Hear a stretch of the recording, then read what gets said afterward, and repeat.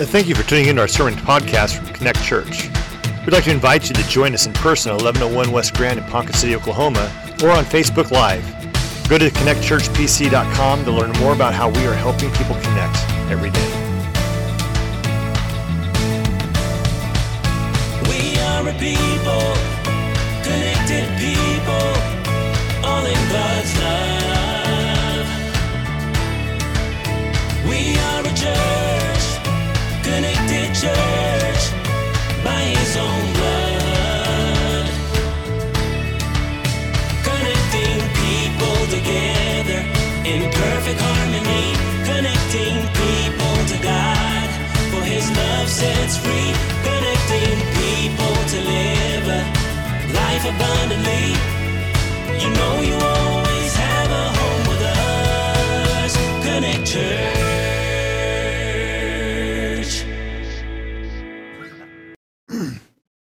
I haven't shared this story often, but a little over a year ago, Margaret Yates passed away, and she had been a member of this church since the early 40s.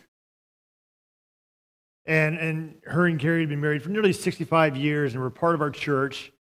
And my relationship with Gary changed after Margaret died. I, for lack of a better term, became a son to him. And so when I hear this story, how Jesus looked at John and said, "John, this is your mom," and he looks at his mom and says, "Woman, this is your son," I get that.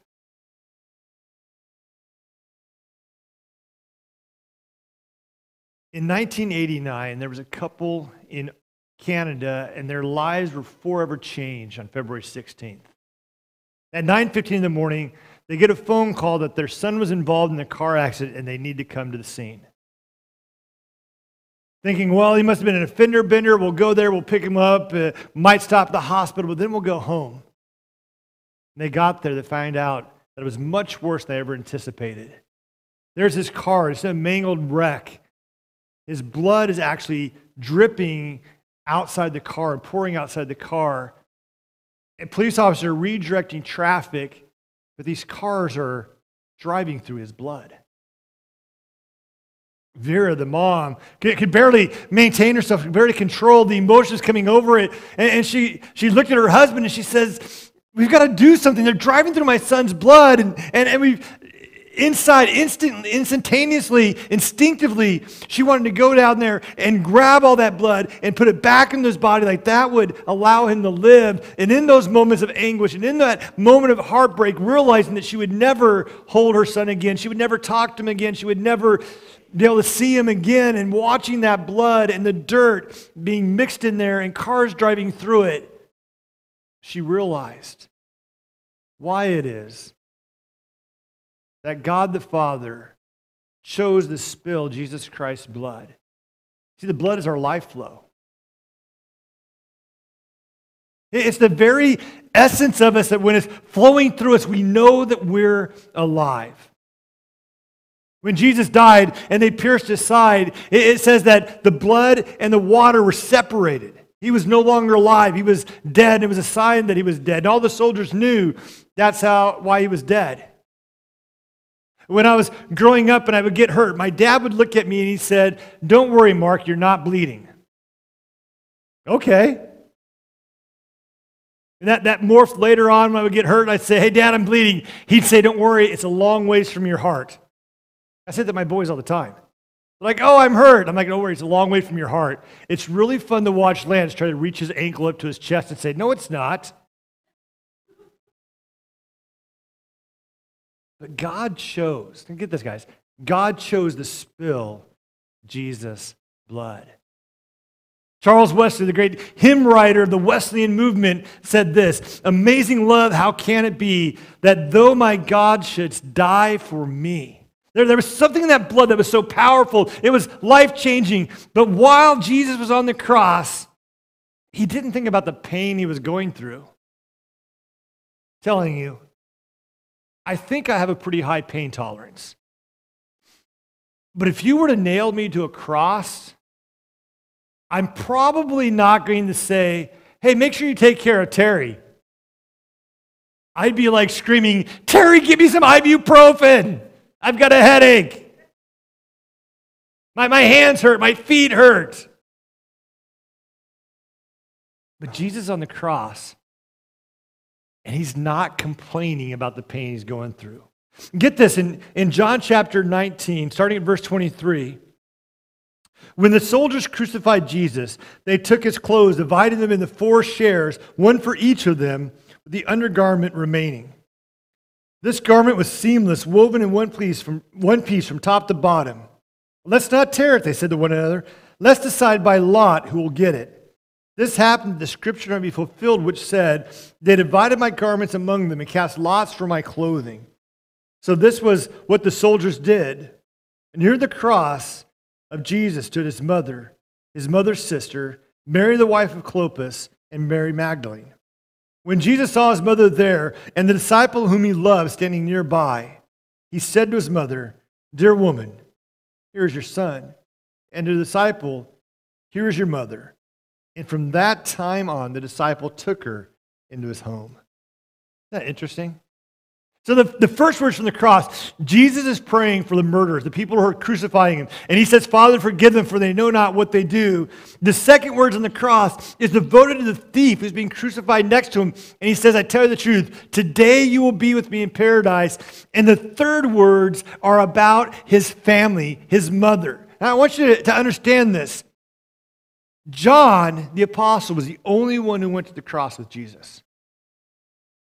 I mean, I like to make fun of the other guys. What's up with that? Peter, who said, "I would die with you," and yet Peter's gone? Where are Jesus' brothers or sisters? I mean, why didn't they come to the cross with Jesus? It's quite simple. We find out when you read the New Testament that his brothers thought that he was a loon, and they wanted away from him. You know, C.S. Lewis says when you study the life of Christ, you can only come up with 3 things about him. Either he was Lord, lunatic, or liar. If you think he was a lunatic, then why would all these apostles die excruciatingly painful deaths if he was just a lunatic? If he was a liar, why would they cover it up? Why would they die for a lie? But if he's Lord, you realize there's something about that. But now get this. I want you to know, his brothers changed their tune after Jesus came back from the dead. Usually when a dead person comes back and talks to you in the flesh, it's kind of a good indicator. I'm going to change my mind on this. And they did. In fact, his brother James wrote a book in the New Testament called James. 5 chapters long, great read. So you can read it before you go to bed tonight. But notice this. As Jesus spoke of his own needs in the greatest time of distress, to the point while he was on the cross, what an incredible moment to ponder as a parent or guardian when your family needs come before your own. Jesus is saying, I'm looking out for those around me. Their needs come before my needs. What's important to them is before what's important to me. But I want us to look at what this would be like for Mary. You know, Mark Lowry wrote that great song, "Mary, Did You Know?" And you get these minds, because you see in their scripture, it says that Mary pondered all these things in her heart. And as a mom, you realize what it's like to hold your baby and to realize, wow, I can't believe this is mine. I can't believe they're going to let me take it home from the hospital all by myself. You love that baby, and that baby is precious. It's a part of you. And the Passion of Christ catches this great scene where Mary is watching Jesus, and she has all these flashbacks of when he was a little boy. I want you to watch that scene with us.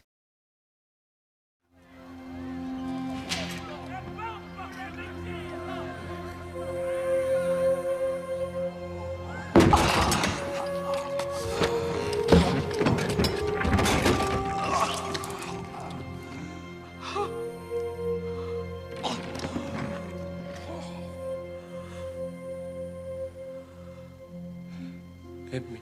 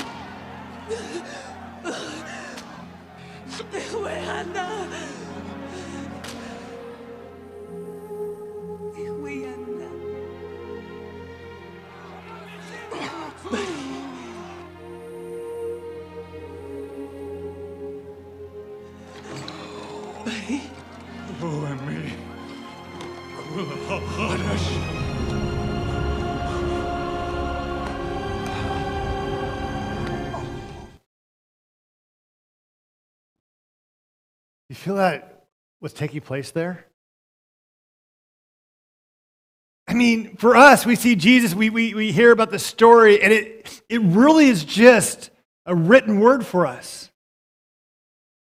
But for Mary, even being there on the scene, it's her baby.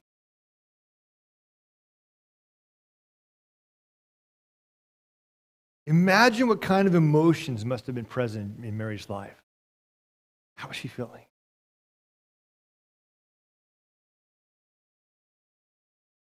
Carl, I remember when Natalie watched The Passion of the Christ and she came to church that Sunday and just talked about how she just kept crying through the whole thing. That was a very moving movie to experience this, but what was it like for Mary? Imagine seeing your kid up there on the cross. How would you feel in that moment? Here's what we notice. She had people standing with her. We all need people standing by us in life. There's something important about having people who come alongside us. When we go through the terrible things in life, when things don't work out for us, when we're hurting, when we're broken, to have people who come alongside us. In John 19:25 out of the New American Standard Bible, it says this, "Therefore the soldiers did these things, but standing by the cross of Jesus were his mother and his mother's sister, Mary the wife of Clopas and Mary Magdalene." We need people standing by us in life. What is it like that people standing alongside you? And one of the best pictures I have of watching people stand by is when Jack was a fifth grader, his friends decided they were going to run 26 miles. Now, we cut it off at 20 miles because it was getting dark and it was late. Moms wanted to go home. Mrs. Merrifield, the principal, wanted to go home. They do this annual run thing, and the boys said, "We're going to run for 26.2 miles." And we cut it off early. Jack was upset because I told him that I would give him $50 if he ran 26.2 miles. Well, he didn't. So he didn't. But at about mile 18, they're coming around, and Jack's walking, and he trips and falls. And if you've ever run for that amount of time, if you stop, your muscles all cramp up. And that's what happened to him. I mean, his leg muscles cramped up. He screamed for help, and his friends stopped running. They went back and picked up Jack and helped him to his feet and started running together until Jack could run again. That's what it's like to have people running alongside you, that when things are going on in your life, when you're hurting, when you're in pain, when you're in angst, you're not doing it by yourself. You've got people who are going alongside with you. See, the church is built to be a community of Christ, and as a community, we come alongside each other, and we build each other up, and we cheer each other on. Now think about this.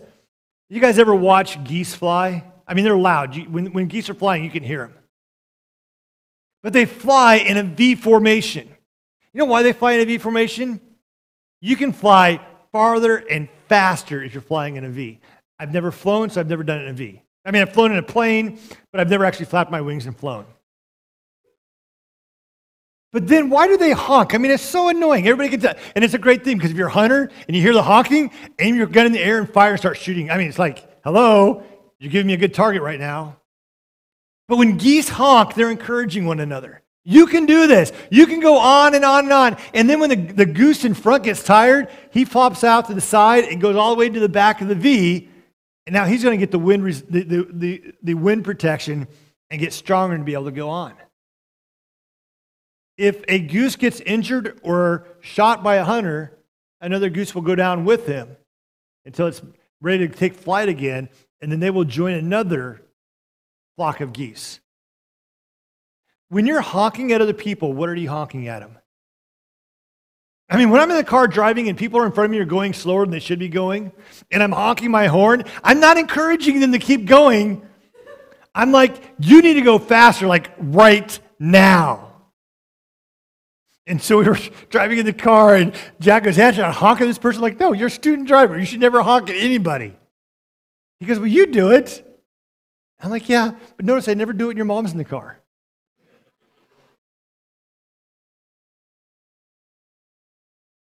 We need people standing alongside us, and when they're honking at us, they're encouraging us. You know, in the world in which we live in, we need to know what's right and what's wrong, and we need to encourage people to do the right thing. Because there's a lot of wrong stuff going on out there, and people are like, oh, I just want you to tell me I'm okay. And I'm like, I'm not going to tell you you're okay if you're doing the wrong stuff. We need to encourage people and say, you know what? God's got a bigger purpose for you in life. He's got a bigger plan for you in life. And it's not to be overwhelmed in sin, but it's to be freed up for God. Henri Nouwen writes this. He says, a priest is a compassionate being with. He's a Catholic person. He writes, when you're a priest, you're being with people. You are alongside them. And so when people are going through hurts, you're just being with them. There's something amazing about that. But you know what? God has called us into a royal priesthood. To walk life with people, to be alongside people. In 1 Peter 2:9, it says, but you are a chosen people, a royal priesthood, a holy nation, a people belonging in God, that you may declare the praises of him who called you out of darkness into wonderful light. You are a chosen people. And isn't it great to be chosen? Anyone here remember the playground when you're in elementary school and they chose teams for football or kickball or anything ball? What was it like when you were chosen first? I don't know, I never was. Just tell me, what was that like?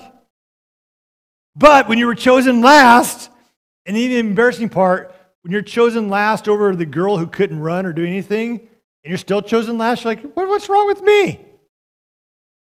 But God says, I have chosen you to be a royal priesthood. I have picked you for my team. I have sent my son to die on a cross for you. It's not by mistake, but it's by the grace of God. And so because of that grace, because God has poured out his grace, because God has poured out his salvation, because he says, I want you on my team, there's something amazing about that even when I fall down, I can get back up.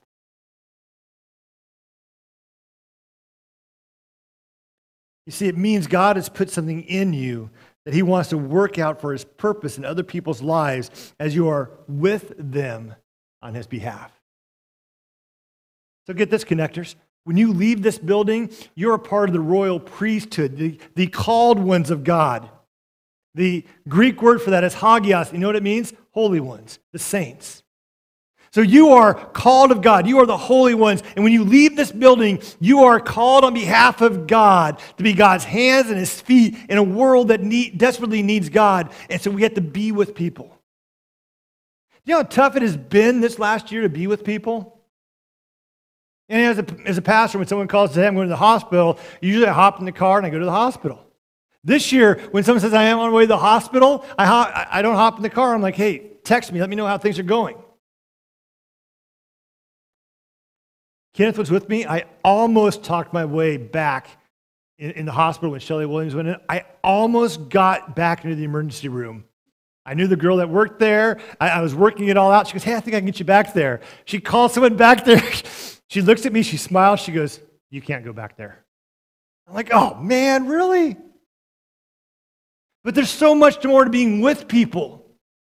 And so God says, I want you to be with them. So we walk alongside when people are going through tragedies, when they're hurting, when they're broken. We walk alongside them.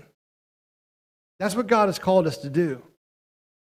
Jesus said this, my Father's always at his work to this very day, and I too am working. God doesn't stop working on our behalf. God hasn't forgotten about us.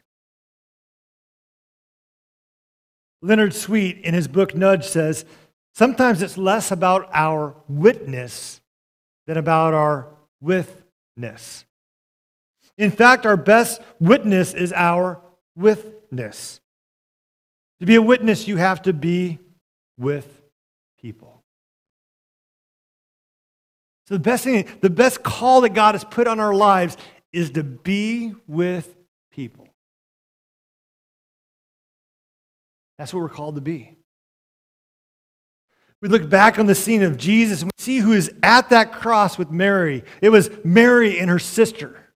It was Mary Clopas. It was Mary Magdalene and John.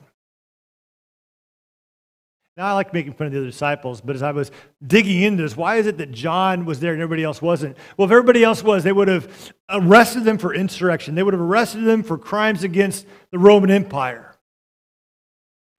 But John was young, the youngest disciple. And so they thought, well, he's just a kid. What could he do? I get this.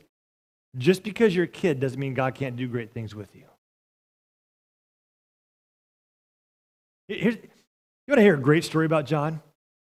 John was the youngest disciple, and he lived the longest. Not because he was the youngest, because he died of natural causes, which is an amazing feat because they tried to kill him, and he just wouldn't die. They dropped him in a vat of boiling oil, and he didn't die. It wasn't like he died of natural causes because he flew under the radar. I mean, he did some crazy stuff out there, and they tried to kill him, and they couldn't do it. One guy stood there and said, you know what, I'm going to be with him. That's why Jesus looked out and he said, take care of my mom. My other brothers and sisters who should be here right now, they aren't here, and she needs someone to take care of her. She needs someone to know who I am to pour in their life. That's where John became. Here's the other thing. Our pain doesn't absolve us from our responsibilities. Sometimes when we go through the tragedies of life, we just feel and say, I've got nothing else to give. Have you ever done that? You ever felt that way? Have you ever laid on your bedroom floor and told your wife, I just can't give anymore? Just because you're worn out, just because you're exhausted, just because the spiritual battle has attacking you does not absolve us from responsibilities. What God has called us to do is lean into Him. We sang that song, when you're empty, fill me up, Lord, fill me up, Lord, fill me up. And there's times in our lives where we have to ask God not just to fill us to the top, but just to keep filling it on over the top of it. This morning, I was making cold brew. It takes 18 hours to make good cold brew. So I started this morning so that tomorrow morning I can depress the top of my thing, pour it in there, add the amount of water I do to make it the perfect blend. Well, I wasn't thinking about my cold brew while I was doing this, and I overfilled it. And so I had coffee grounds on the counter, and I quickly cleaned it up. But I think sometimes God says, I just want to overfill you. I want your coffee grounds to pour out over everybody around you. It's really good cold brew, let me tell you that. And God's saying, I'm pouring something in you that is really good. And when it pours out on the other people, it's going to bless them. It's going to lift them up. It's going to be better than you could ever imagine. Richard Stearns, the president of World Vision, tells about when he went down to Haiti after the earthquake several years ago. They walked into a church, and there was a lady there who was leading worship, and when a building fell, it fell on her left arm and her right leg. And by the time they discovered her, there was no blood flow in there. They had to cut off both her right leg and her left arm. And she's sitting up there leading worship, and she's got a prosthetic wooden leg on the one side, and she only has one arm, and she's leading worship with one arm. And a huge smile on her face. He walked up to her afterwards and said, I just want to know, how can you be so excited? How can you be so exuberant? The earthquake was terrible. It was horrendous. How could you, why are you so excited? She goes, are you kidding? I get to sing to God every Sunday. God saved my life. God answered my prayer. And while I was covered by that building, I kept praying, God, let them find me. God, let them find me. I only lost an arm and a leg. I still got Jesus. What a powerful thing to say. I still got Jesus. C.S. Lewis says this: pain is God's megaphone to rouse a deaf world. Sometimes when we are going through painful situations, it's our opportunity to focus on God. Taking care of his family is a part of Jesus' ministry. I'm here on purpose, and that purpose is to grow into momentum, not to shrink to a grain of sand. Henceforth, I will apply all of my efforts to become the highest mountain of all, and I will strain my potential until I reach heaven. Our call isn't to shrink back, to go forward. It isn't to forget what God has called us to do, to be everything that God has called us to do. Ralph Waldo Emerson says, you cannot do a kindness too soon, for you never know how soon it will be too late.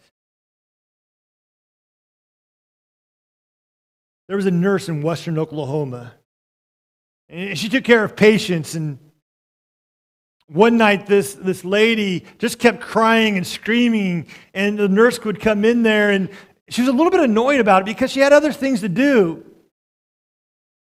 And she goes, I'm hurting, and I'm afraid to die. She walked in there, and she held her hand. And she had pain medicine for her, and she had to get her to trust her before she would take the pain medicine. And they would just sit there and talk, and she got up to leave after she took the pain medicine. She goes, please don't leave. I'm afraid to die. And so for the next hour, this lady in the nursing home would tell her stories about her life.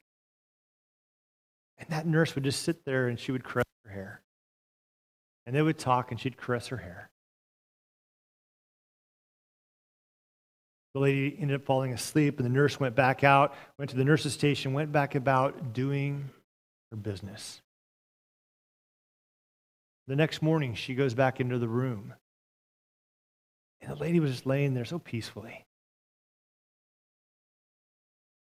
She walks over to tell her good morning, and she puts her hand on her forehead and realizes that she had passed away.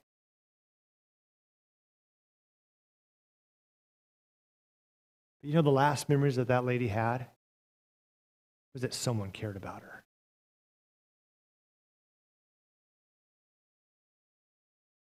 Sometimes we get hung up with this or that or the other, and we forget that God just calls us to be with people.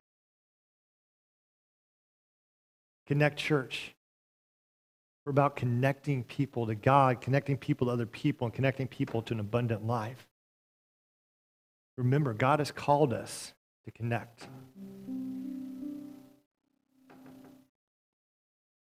Let us never forget the mission that God has called us to. It's easy to get off track and to think, well, this is what I'm called to do, or that's what I'm called to do. But God has called us to people. Not tasks.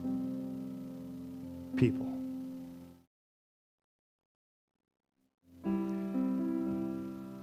In 1629, there was an emperor in India, and he married the love of his life. Just completely, unashamedly in love with her. He treated her like a queen, and she was a queen, but he treated her like she was amazing. Did everything she wanted, would get things that she wanted.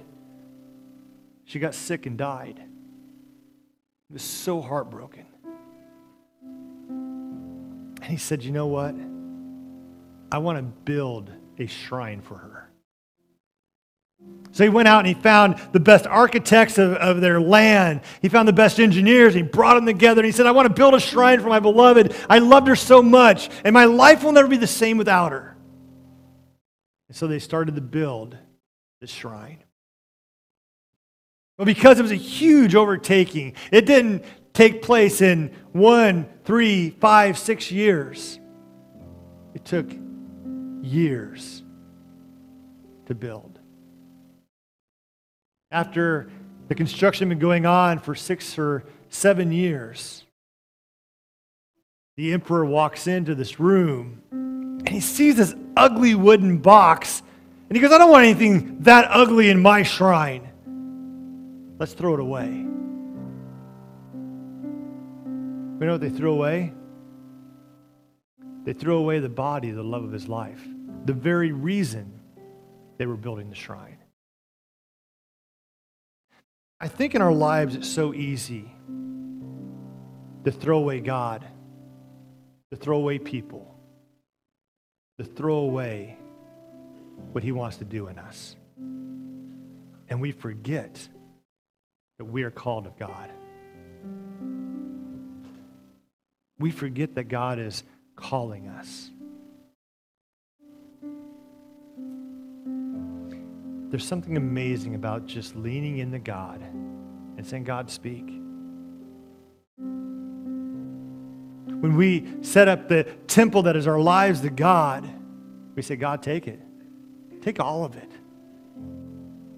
And it's so easy to push God to the side and say, God, you can't have this part of my life. We build closets in our lives, and we say, God, you can clean the entire house, but let me keep my closet. We say, God, you can have this part, you can have that part, you can have that part, but this is my closet. What's in your closet today? What's off limits for God?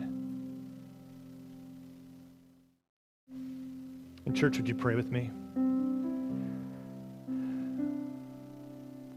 Dear God, right now, Lord, as we talk about what it means to be in community with you, to be in community with others, God, our top goal is that you're number one in our lives. And nothing else can work out unless we're standing there looking up to you. I think about John, most likely just a teenager, but yet given responsibility for Jesus' mom. Sometimes we look at our lives and we say, no, I'm too old, I'm too young to be used by God, therefore I'll wait until some other time, then I'll be used by God. Then there's other times where we say, no, I'm too old to be used by God. But you know, God called Noah when he was 500. So if you're not 500, you can still be used by God. What is it that God's calling you to? What is it that you got to lay down on the altar and say, you know what? This is where it is.